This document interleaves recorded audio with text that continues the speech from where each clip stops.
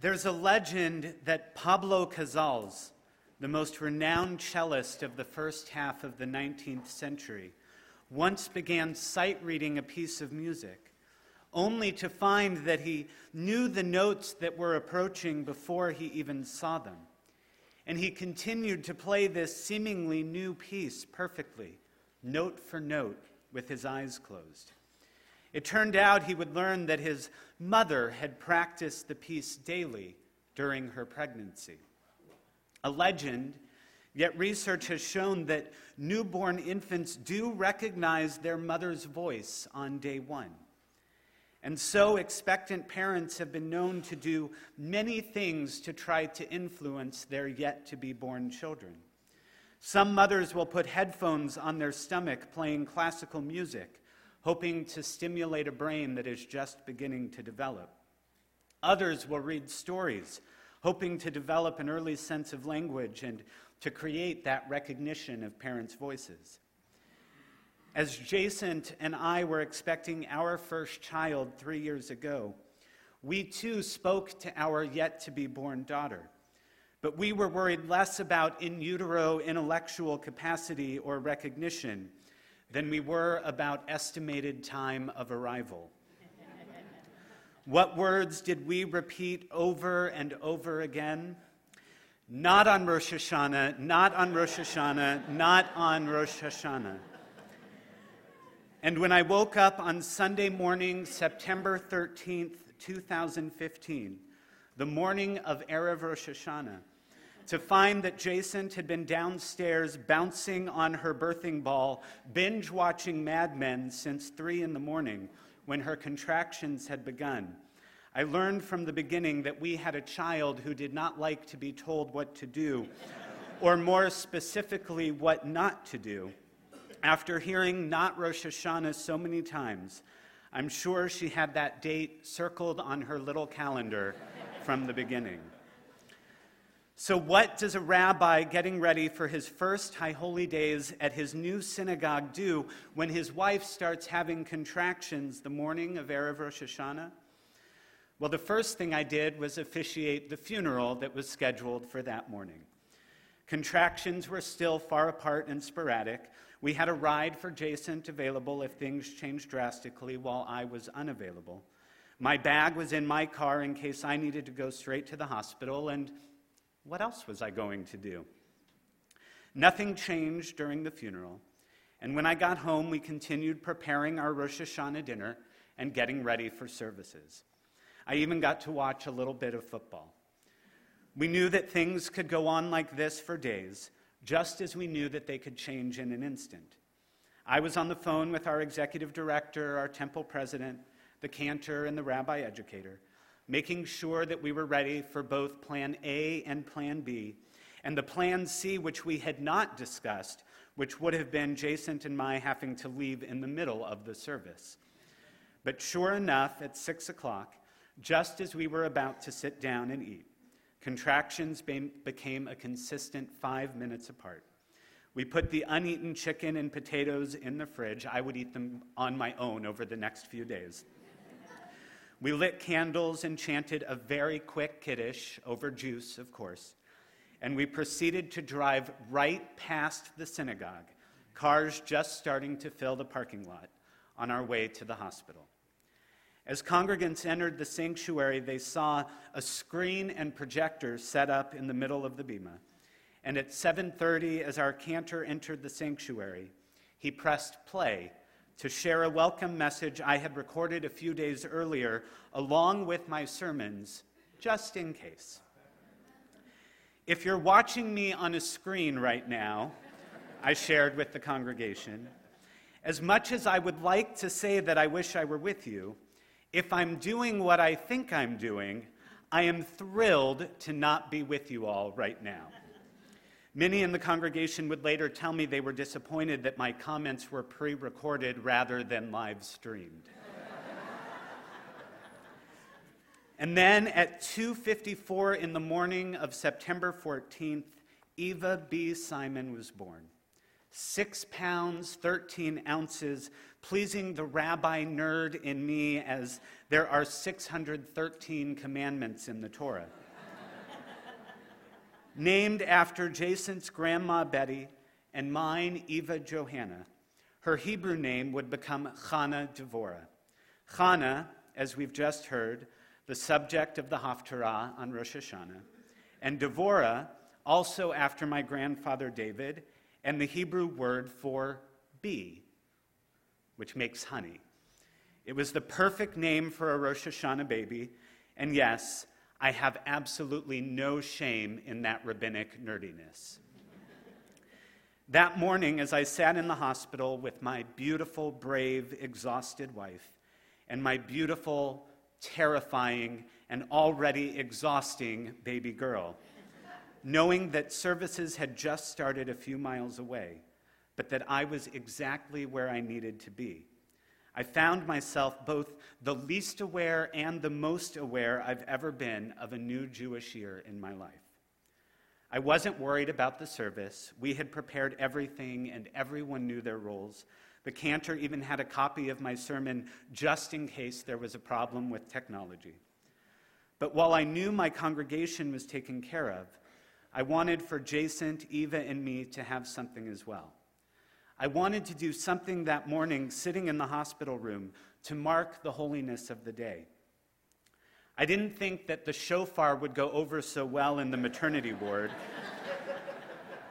So I pulled out my phone and opened my Torah app to the 22nd chapter of Genesis, the story of Abraham and the binding of Isaac that we heard so beautifully chanted this morning.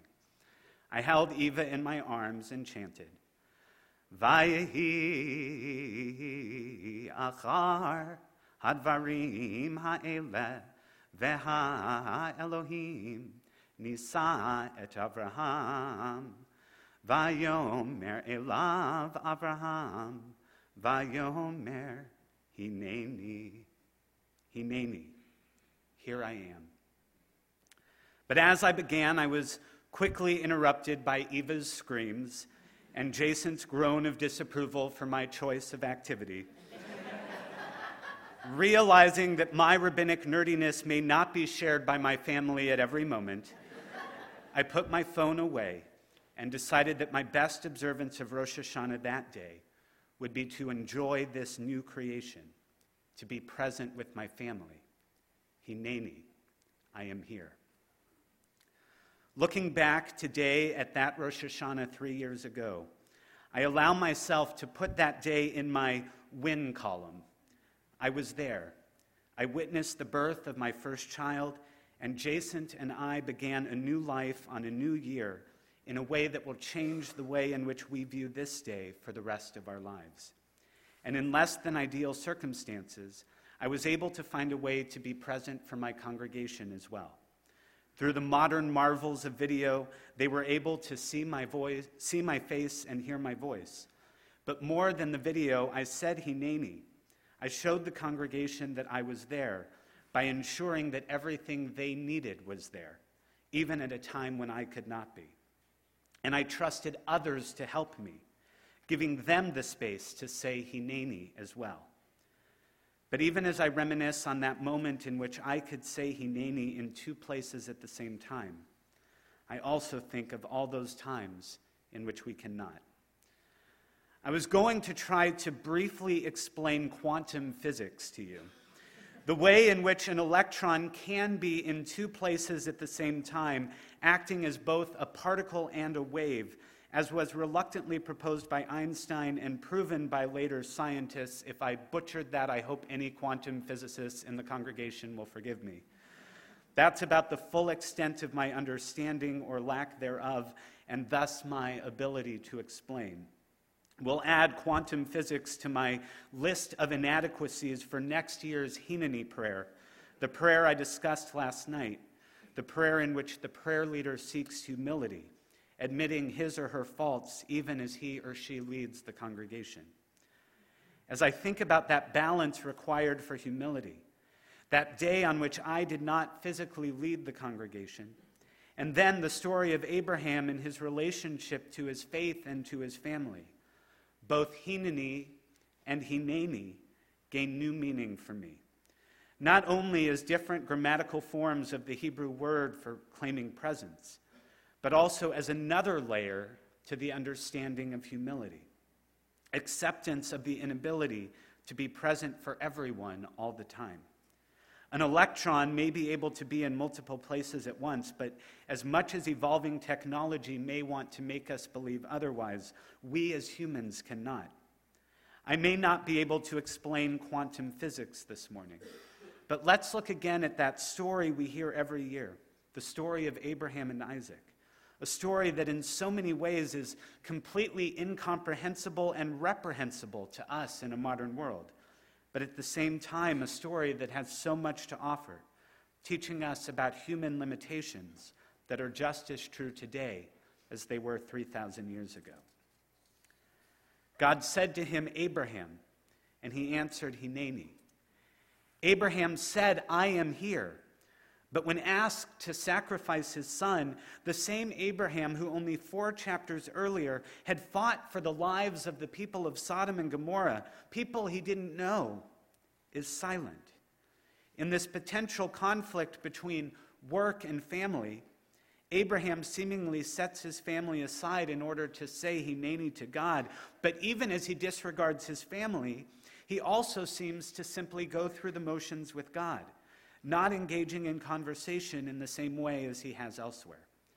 Abraham says Hineni, but seems to be distant both from his family and his God, performing the task he's been assigned, but not thinking about the consequences to any of the parties involved.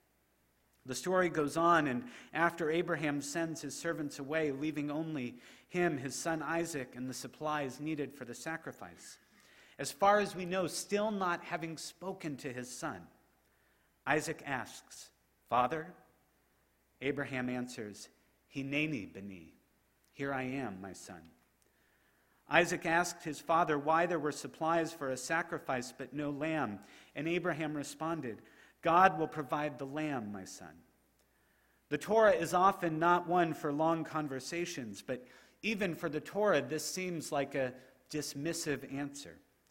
The text says that the two walked off together, but they don't speak again. It makes sense that Abraham would have been distracted. His mind might have already been on Mount Moriah, or he may have simply been avoiding a difficult conversation.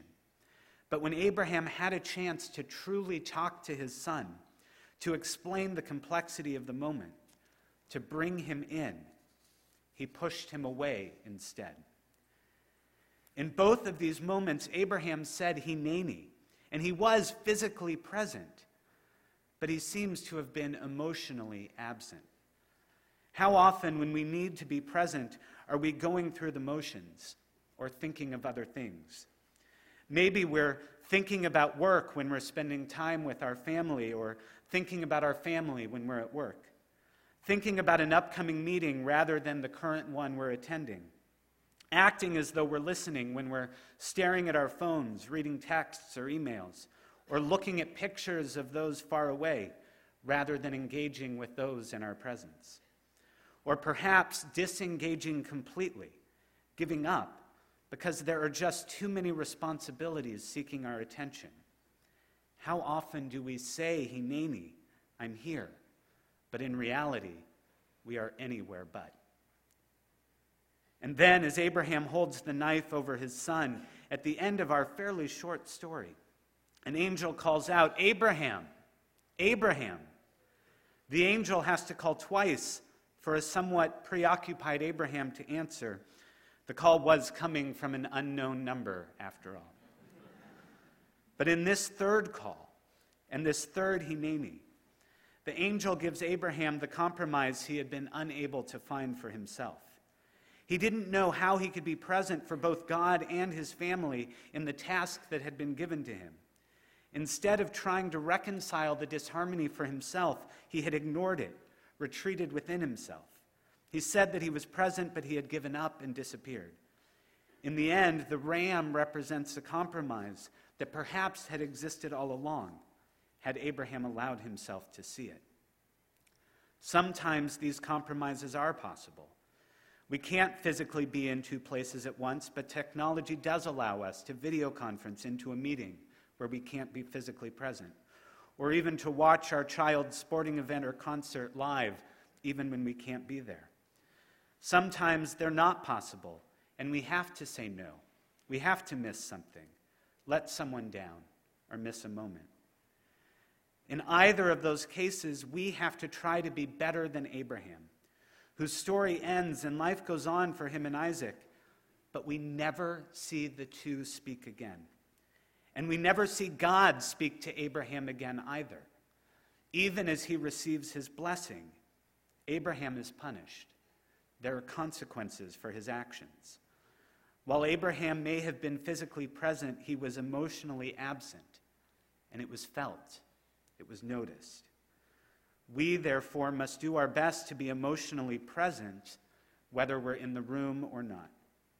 Now, let me stop for a moment to admit that I am speaking to you as a culprit. I spoke from this bema 7 years ago about addiction to our phones, and as things have gotten worse as a society, they've gotten worse for me as well. I'm on my phone when I am with my family far too often. I get distracted and my mind wanders at inopportune moments, even when I'm not on my phone. I too say hineni when I'm not fully there, and it's something that I am going to work on in the coming year. But we don't have to be perfect. Perhaps it's impossible to be 100% present 100% of the time. In fact, I'm assuming that for many of you, your minds have wandered or you've momentarily dozed off, and you've been less than 100% present over the past 15 minutes. But if I were to stop and say, "Are you with me? Are you paying attention?" most of you would come back. You may have missed something, but now you could truly say hineni. The angel called out twice, "Avraham, Avraham." Jason and I have a rule. When one of us calls the other and the other is busy, it's okay to send the call to voicemail. But if there's a second call immediately following, we answer. Perhaps our challenge in a modern world is to do our best, to allow that we may at times falter, but to watch for those second calls, to make our hineni as genuine as we can, as often as we can, and when our full presence is most needed. We can also all try to be understanding when we can be, that in a world in which we carry the world in our pockets and are expected to be available to the world at all times, occasionally the ones we may be trying to reach at any given moment might be trying to be present for someone else. In Rabbi Bernholtz's last sermon as senior rabbi at the end of June, a sermon, by the way, that you can hear on the Shaarei Tzedek podcast, which is a great way, along with our live stream, to be present with us even when you can't physically be here. It's a short word from our sponsor. In that sermon, Rabbi ended with the story of Zusia, a chassid who was worried that when he died, God would be upset that he hadn't been more like Abraham or Moses. He learned, however, that this would not be the case. The only question with which he had to concern himself was whether or not he had been the best Zusia. We cannot control who we are not, Rabbi taught, but we can do our best at being who we are. Like expectant parents, we all have worlds that depend on us, worlds that we try to influence positively every chance we get. But like expectant parents, like all parents, as much as we can control, there is so much more that we cannot. We all have different circumstances that impact our ability to be where we want to be. Sometimes we can make compromises and sometimes we can't, but most often we cannot control where we cannot be. But we can control the way in which we relate to our loved ones, our friends, our community, and others when we are with them. And we can do our best to be emotionally present for our loved ones and for those who need us, even when we can't physically be by their side. I'd like to end my remarks this morning with a poem written by a classmate of mine, Rabbi Carrie Tooling of Glastonbury, Connecticut. Be fully here, a meditation for Rosh Hashanah morning. Be fully here in this moment now, listening to the low hum of the machinery of life, acutely aware of the smell of soap in your neighbor's movements. Feel now the solidity of the seat that supports you. She didn't know about the springs in ours, but new ones are coming. Feel now the solidity of the seat that supports you. Quiet your tireless legs. They move endlessly even as you sleep and rest. For do you not even blurt things out in your dreams? That tongue is now still. Let it find its seat in the sanctuary of your mouth. Unclench your fists. Let go of the attempt to control. This is your life, but it is not yours to keep. Rather, know that it is in the giving that you are born. Love these people. Drink them in. They fill your life like wine in a Kiddush cup. Bless them. Be fully here in this moment now.